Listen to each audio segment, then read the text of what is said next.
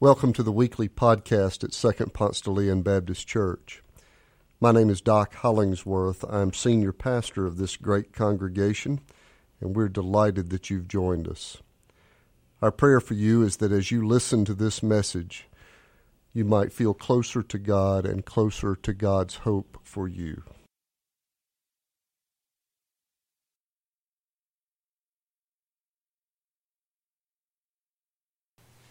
For the coming weeks, we're going to be hearing a lot from Acts. Today, our reading is from chapter 4, just a few verses 32 through 35.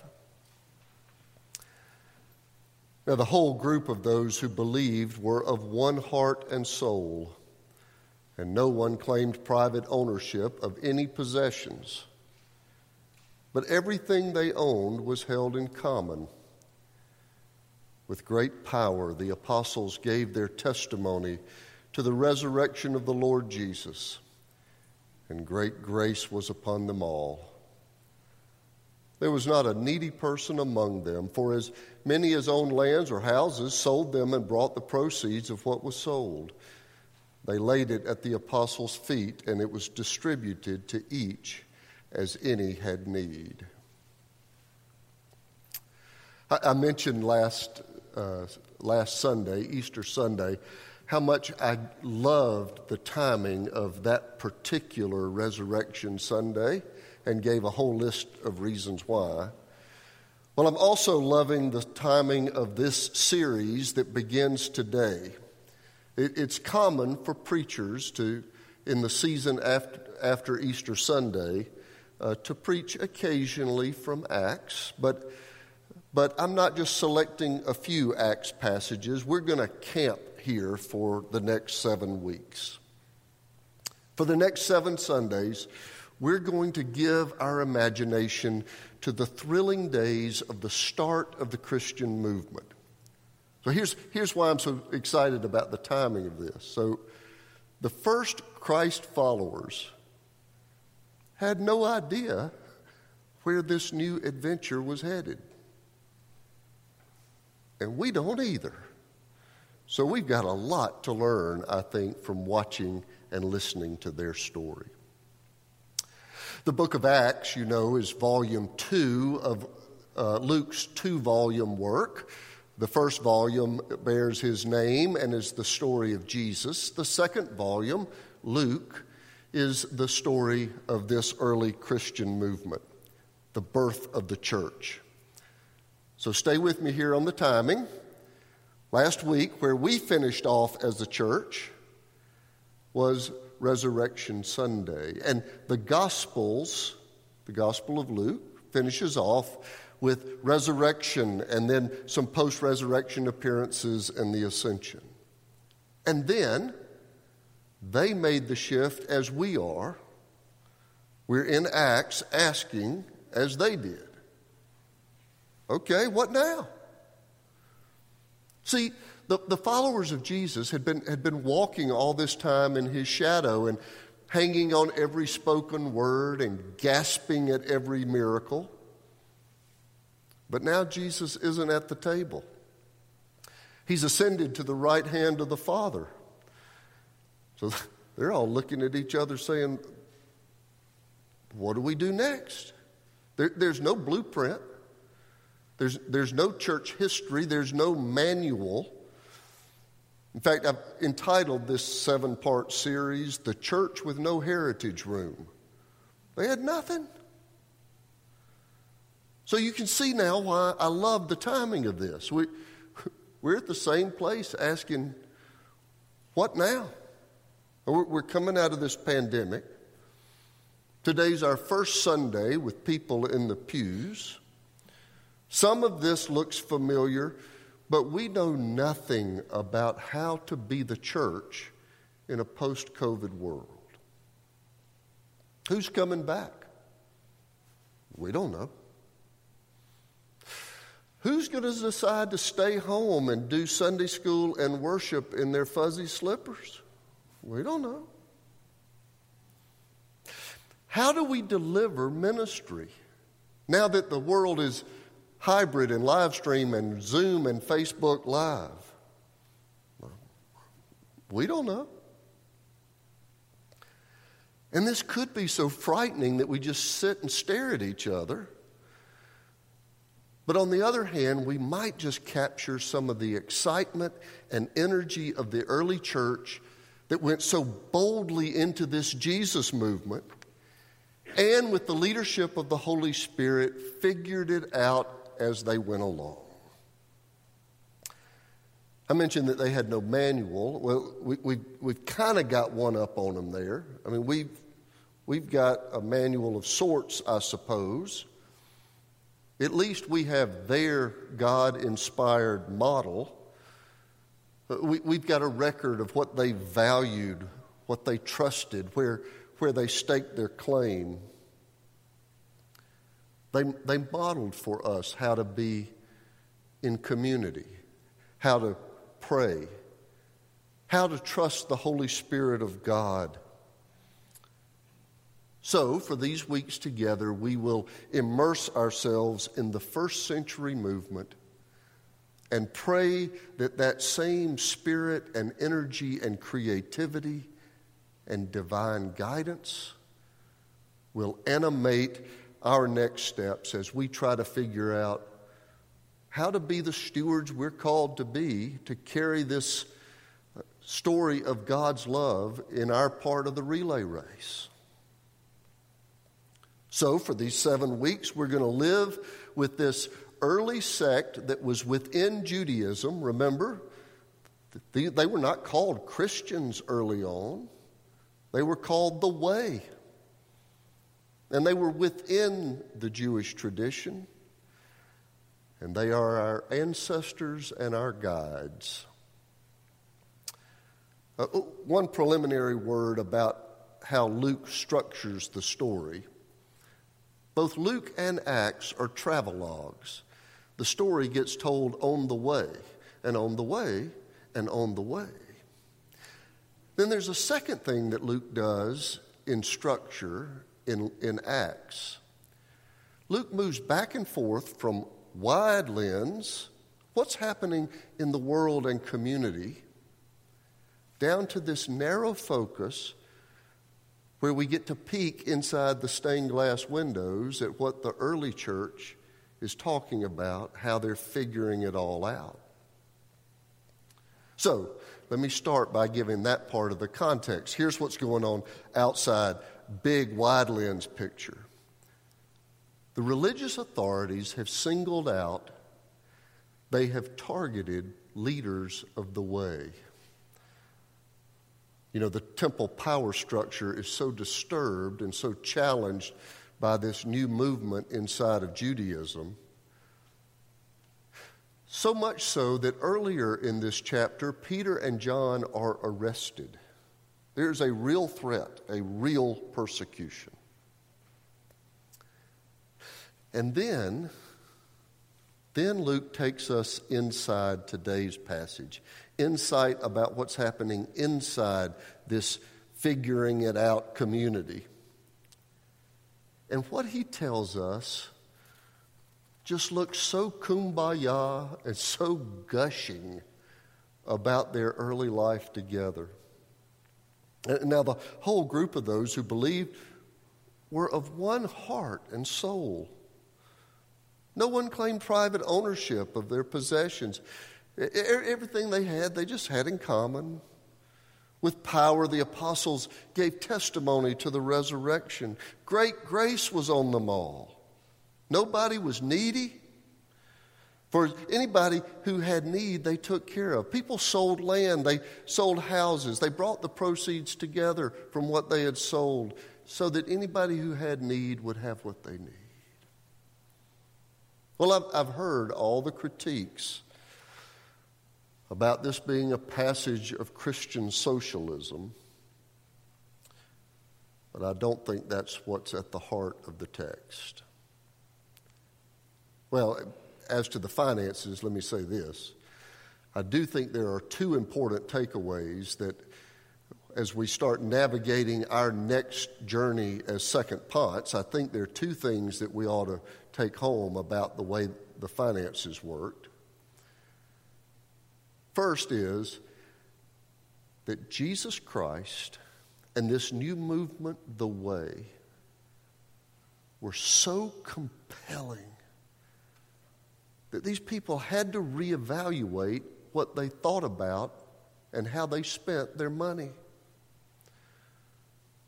Let's be clear, this does need to be a part of what we learn from this story, and it should reshape our lives together because generosity is at the heart of the Christian movement. If the resurrection has not disturbed how we think about our possessions, then we missed something somewhere, didn't we? But more than that, I think this passage is intending to describe for us a kind of how community formed, how this shared trust happened, how it modeled a movement away from fear and competition into something of intimacy and reliance and real Christian community. They were of one heart and soul, heartbeats together. And when it's like that, sharing just becomes a byproduct of that kind of community living. When Melissa and I were in Warrenton, you know that when I went to seminary, we lived in Warrenton, North Carolina, and I served the church there. Warrenton, population 1,003. I know that because it was on the sign, which apparently means that nobody ever moved in or out of Warrenton. It was population 1,003. Anyway, the church I served there, Warrenton Baptist Church, was the largest church in the whole county. It was the big church, which meant on a really strong Sunday, we might have 80 people. Since there were 1,003 people in the community, in the county, I think, they weren't all that concerned with church growth. They kind of knew everybody and what their story was. They turned a lot of their attention to service in Christ's name. And this community, this forming of community, I watched in them a one heart and one soul kind of thing that happened naturally out of their just living together. Come on over, we'll throw some steaks on the grill. Here's an example.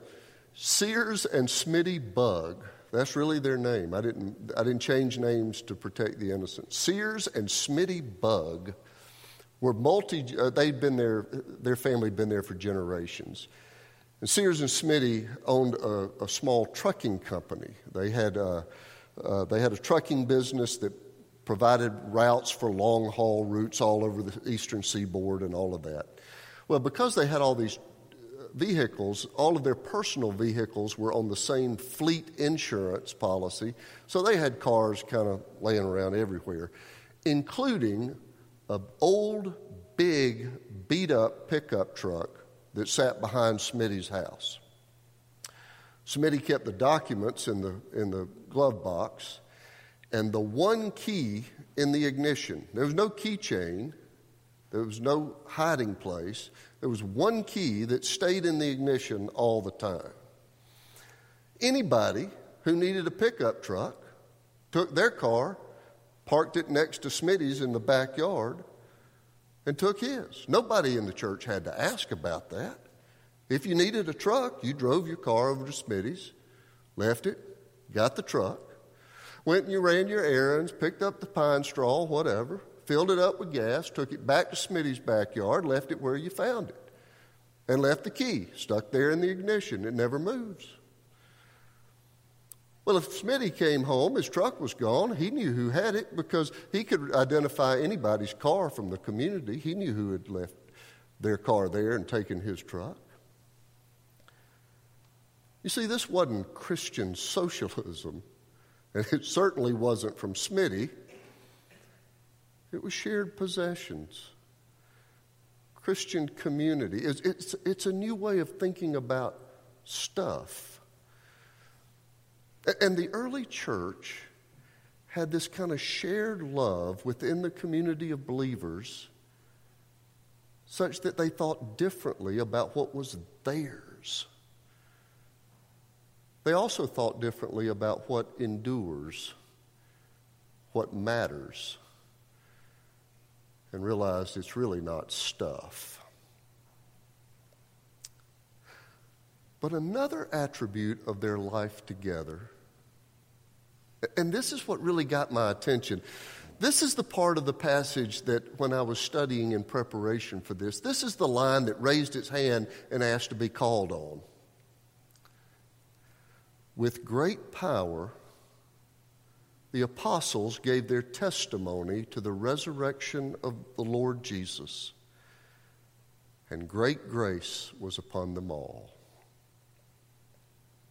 I mentioned that earlier in this chapter, Peter and John had been arrested for giving testimony. And still, these Christian leaders are giving testimony all over the place. So what if I get arrested?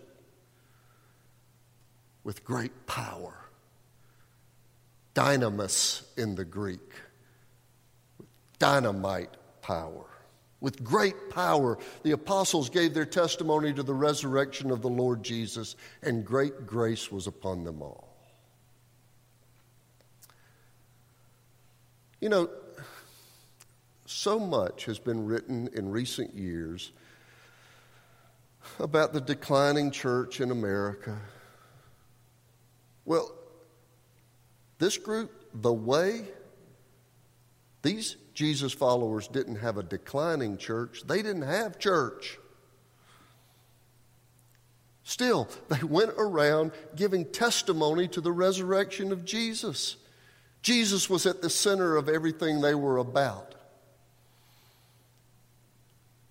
And our reinvigorated life together must follow that same model, with Jesus at the center of all that we are about. Less concerned with who's staying home in their pajamas, and more focused on a witness to the centrality of Jesus as the source of life abundant.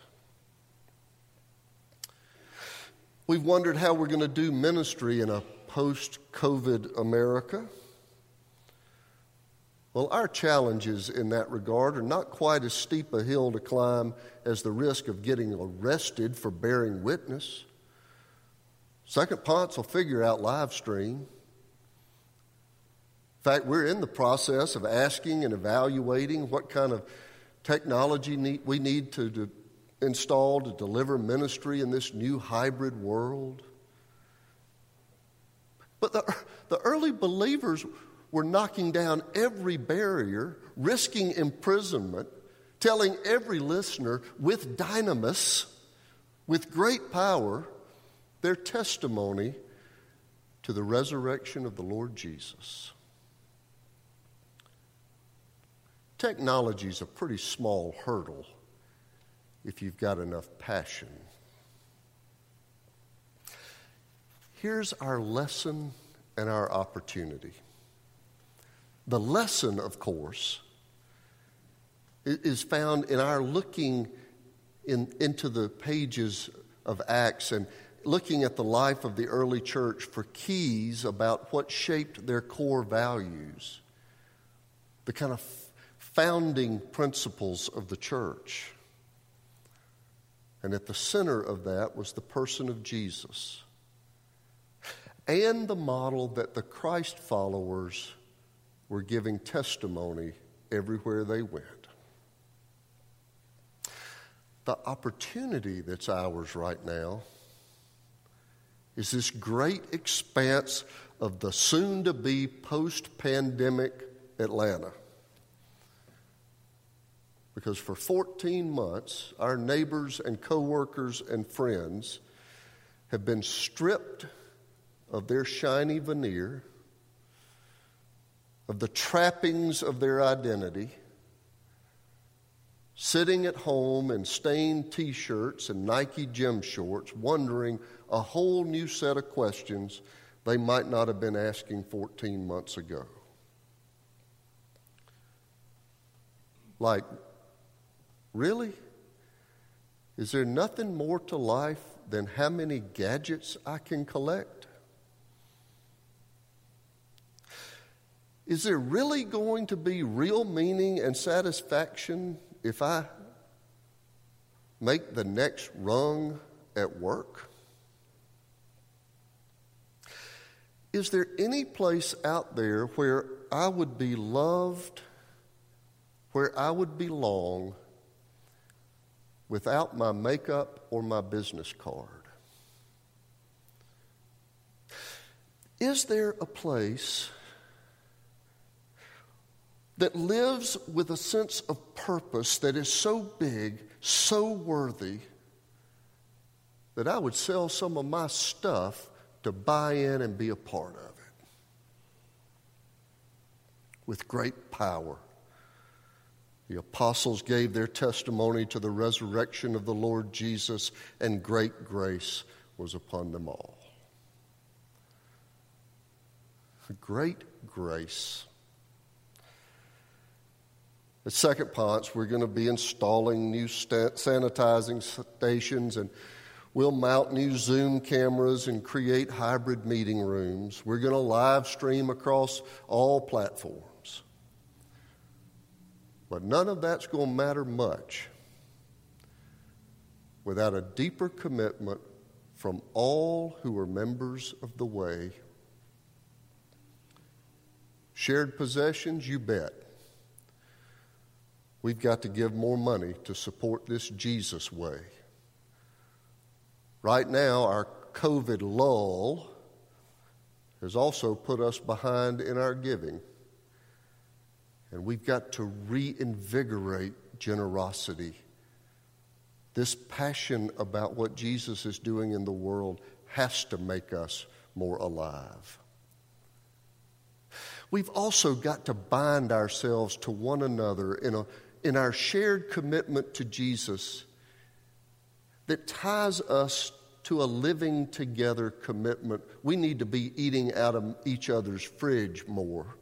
So when this pandemic is over, invite us. We'll invite you.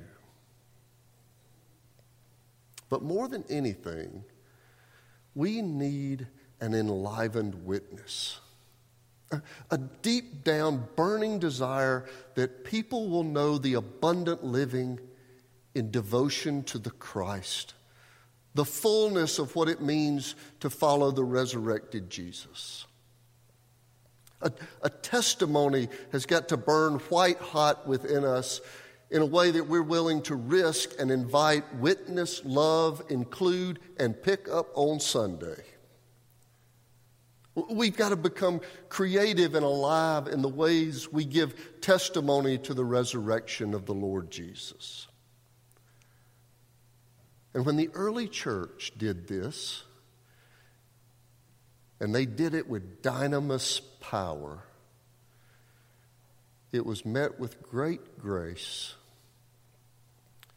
And my hunch is, if we recommit to this kind of activity as a body of believers, it'll be met with great grace as well.